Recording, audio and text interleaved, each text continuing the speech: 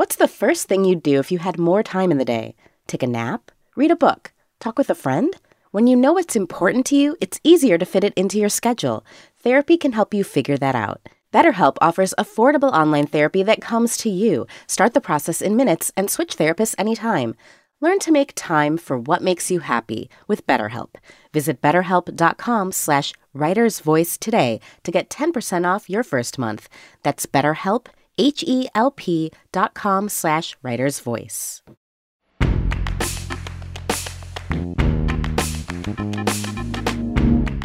This is The Writer's Voice, new fiction from The New Yorker. I'm Deborah Treisman, fiction editor at The New Yorker. On this episode of The Writer's Voice, we'll hear Clare Sestanovich read her story Separation from the April 12, 2021 issue of the magazine. Sestanovich will publish her debut story collection, Objects of Desire, in June. Now here's Clare Sestanovich.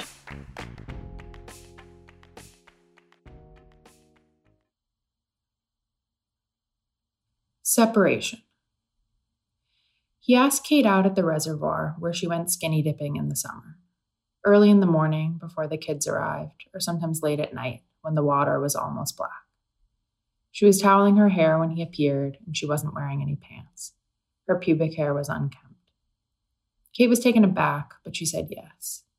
As he walked away, she noticed his uncertain footing on the rocks and the spray of eczema, like something coughed up, all over his back and disappearing into his bathing suit. Already she had forgotten his name. When she arrived at the restaurant, white tablecloths, heavy menus, a basket of bread swaddled to keep warm, he was wearing enormous glasses. He stood up and his napkin fell out of his lap. They ordered the special, mussels that left sand between Kate's teeth, and by the end of dinner, her plate was a pile of empty shells, each one 3 different shades of blue. When he took off his glasses to clean the lenses, there was a red mark on either side of his nose. His name was Nick, and as they undressed in her bedroom that night, his hands darting all over her skin, she felt certain he was seeing her for the first time. In 2 years, they were married. The story of the pantslessness, had become well known. It featured in several wedding toasts. The glasses were removed to demonstrate. He really can't see. Nick smiled good-naturedly, pawing the air helplessly to make them all laugh. The eczema crawled out from under his collar. Someone drove them home after the ceremony, and at the last minute, Nick said to turn the car around. He checked them into a hotel, a cheap one, and they rode the elevator laughing. They had sex in overstarched sheets. They had agreed they didn't believe in honeymoons. "Does this count?" Kate said. She waved at the plastic nightstand painted like wood, the warping watercolor above the headboard, a flimsy French lake. Nick just smiled. He kept his glasses on. She kissed him. Her pubic hair was more kempt than it used to be. He tasted her. "You don't need those," she said, taking his glasses off. "You know me." "I do." In 2 years, they were married, and in 3 years, he was dead. They didn't have the chance to make rash decisions. By the time they might have considered buying a house, idling the engine in unaffordable neighborhoods, spinning fantasies and squandering savings, they were already carrying around the diagnosis. Kate imagined it on a slip of paper, in pockets and purses, in the glove compartment during long drives, in the cluttered kitchen drawer where they kept cheap, indispensable things. They never forgot where it was. They kept the medical bills in a pile on the bedside table, and when there was nothing to do but wait, Kate stacked and restacked them, pushing the edges into alignment. The bills were hard to decipher.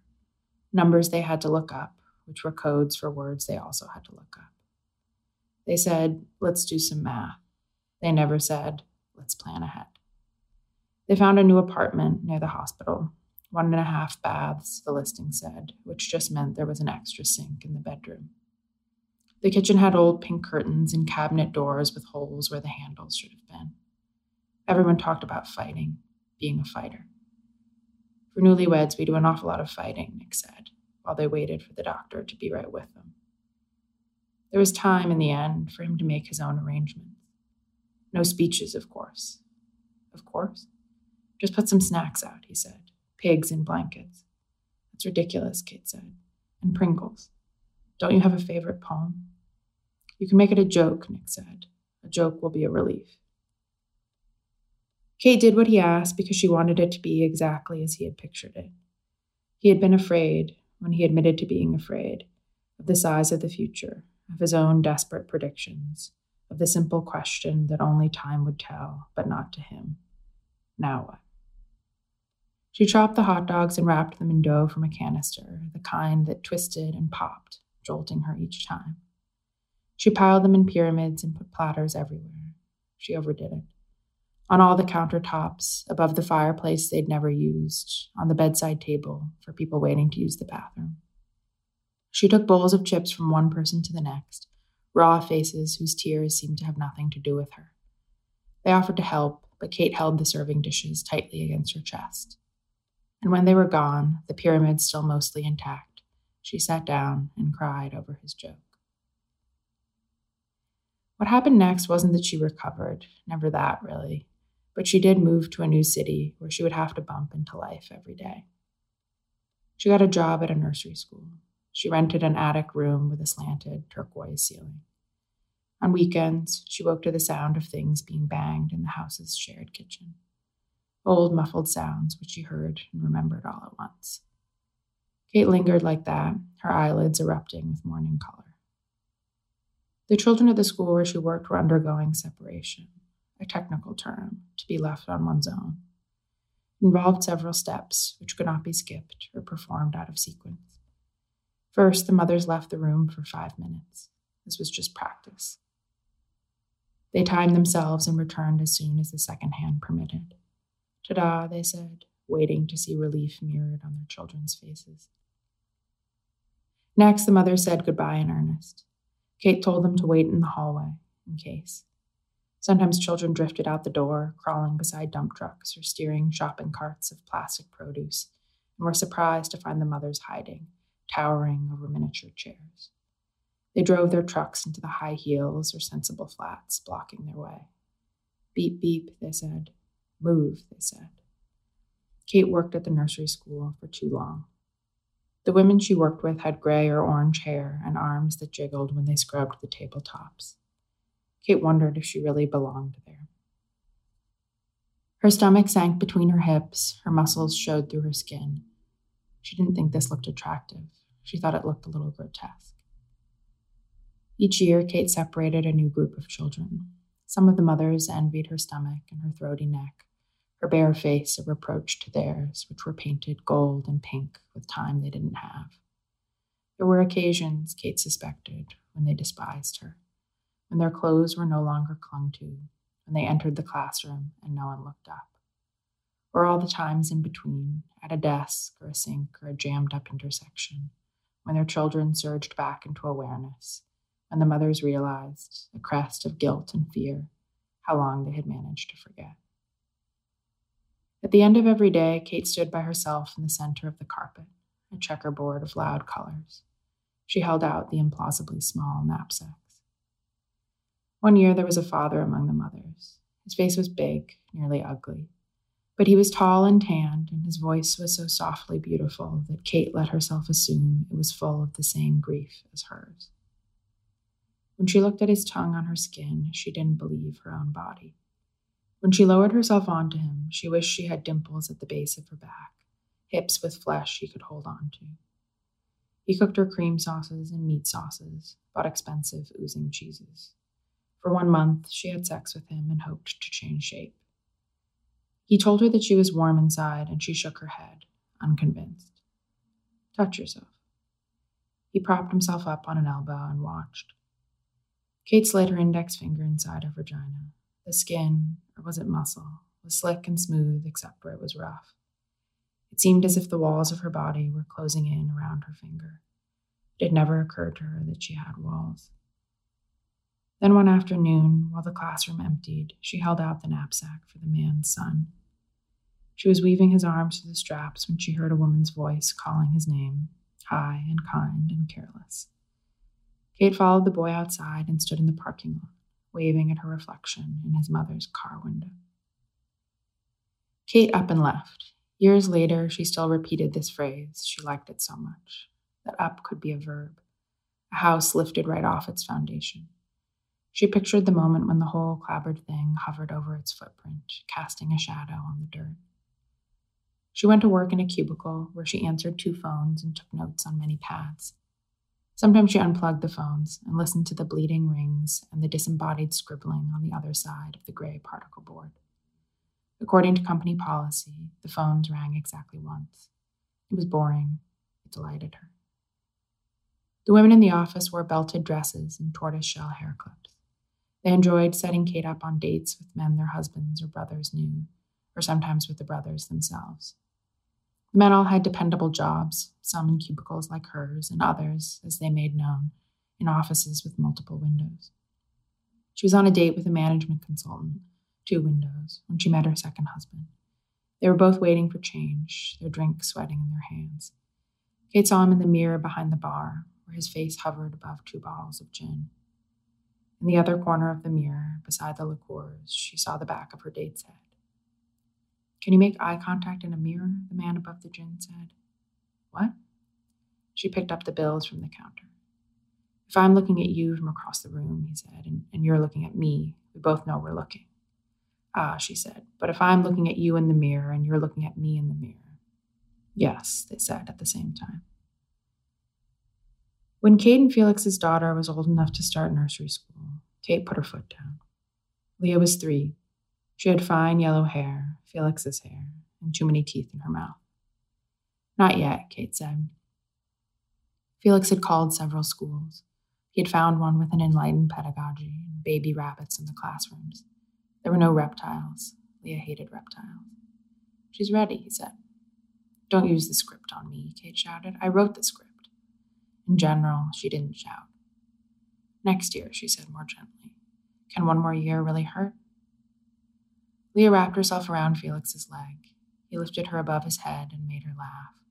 She kicked her feet, pretending to be afraid, hitting him in the chest, then in the nose. "Be careful," Kate said. Felix raised her even higher. "It's all right. It's nothing." Leah looked down and he looked up, 2 golden heads in the air. Kate went upstairs. She sat at her desk, listening to them laugh. She gave herself tasks, untangling a pile of paper clips, testing her pens for ink. The desk was filled with pictures and letters and other scraps. Mostly they were scraps of Nick.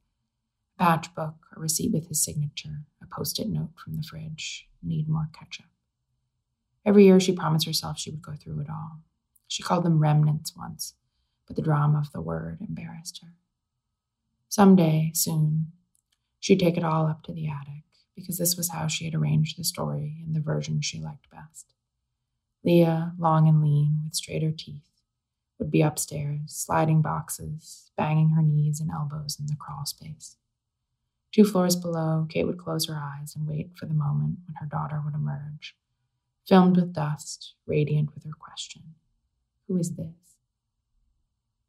Of course, Kate's story never happened. She labeled and stacked the boxes in the attic, but no one ever went up there, and anyway, Leah didn't like photo albums. She'd taken a photography class for a few weeks, but she couldn't get used to the camera, all its cruel sounds.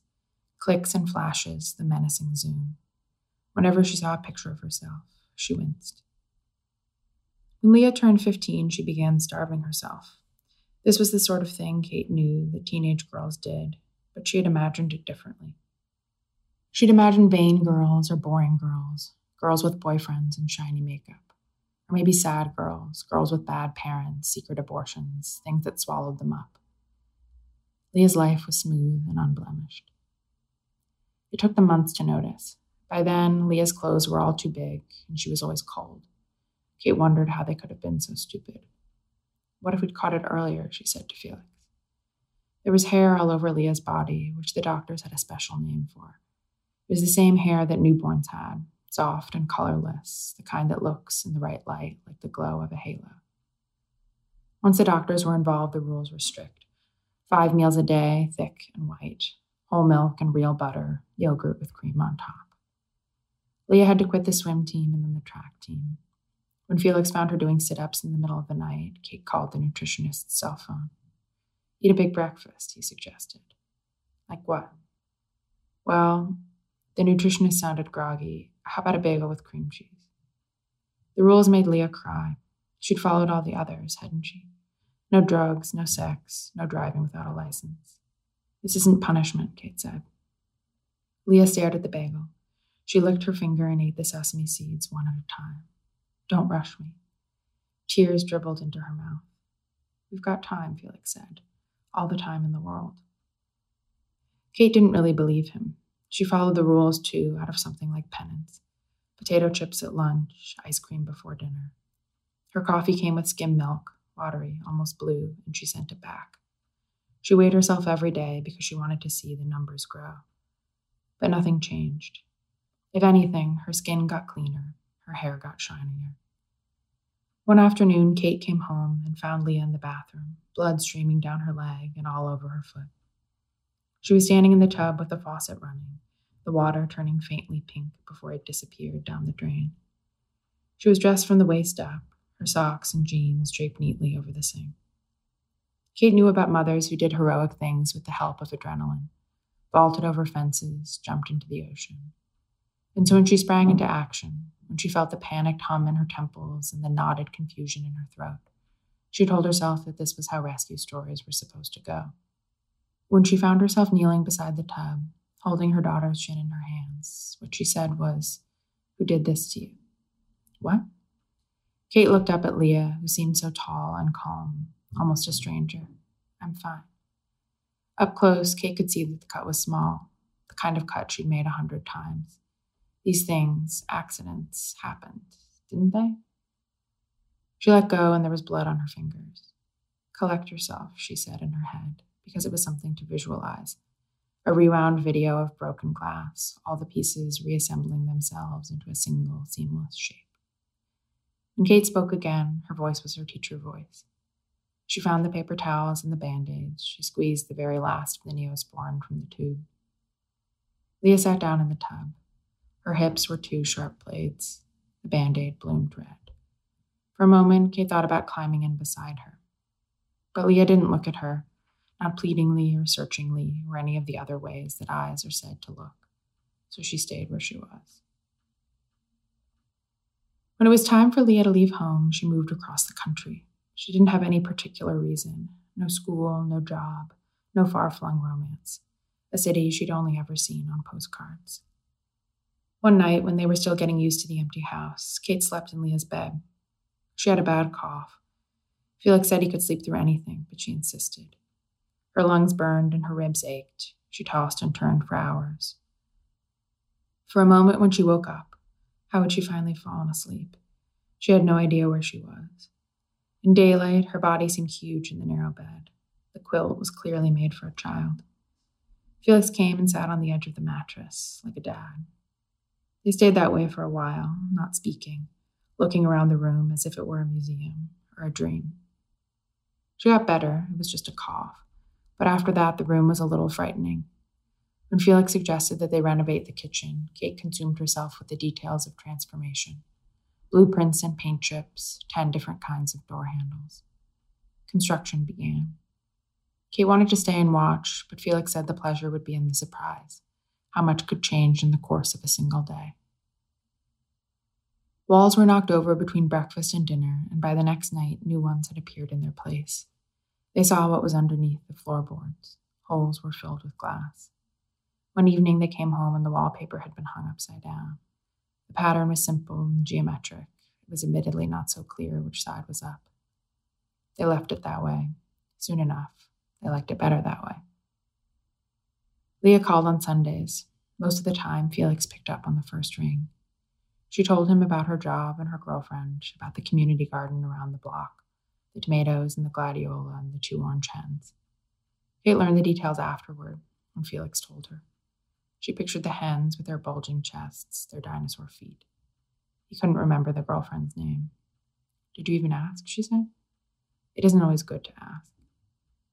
The next week, he put Leah on speaker in the middle of a sentence, and her voice filled up the empty kitchen. Kate and Felix looked at the phone in between them.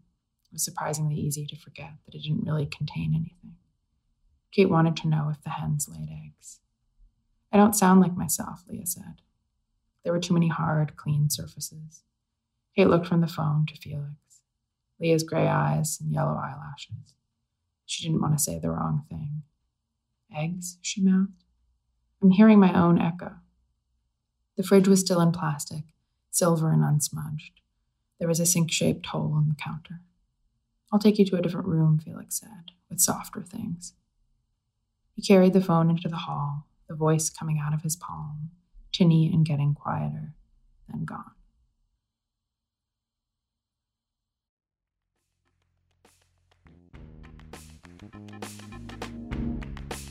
That was Clare Sestanovich reading her story Separation. This is her second story in the magazine.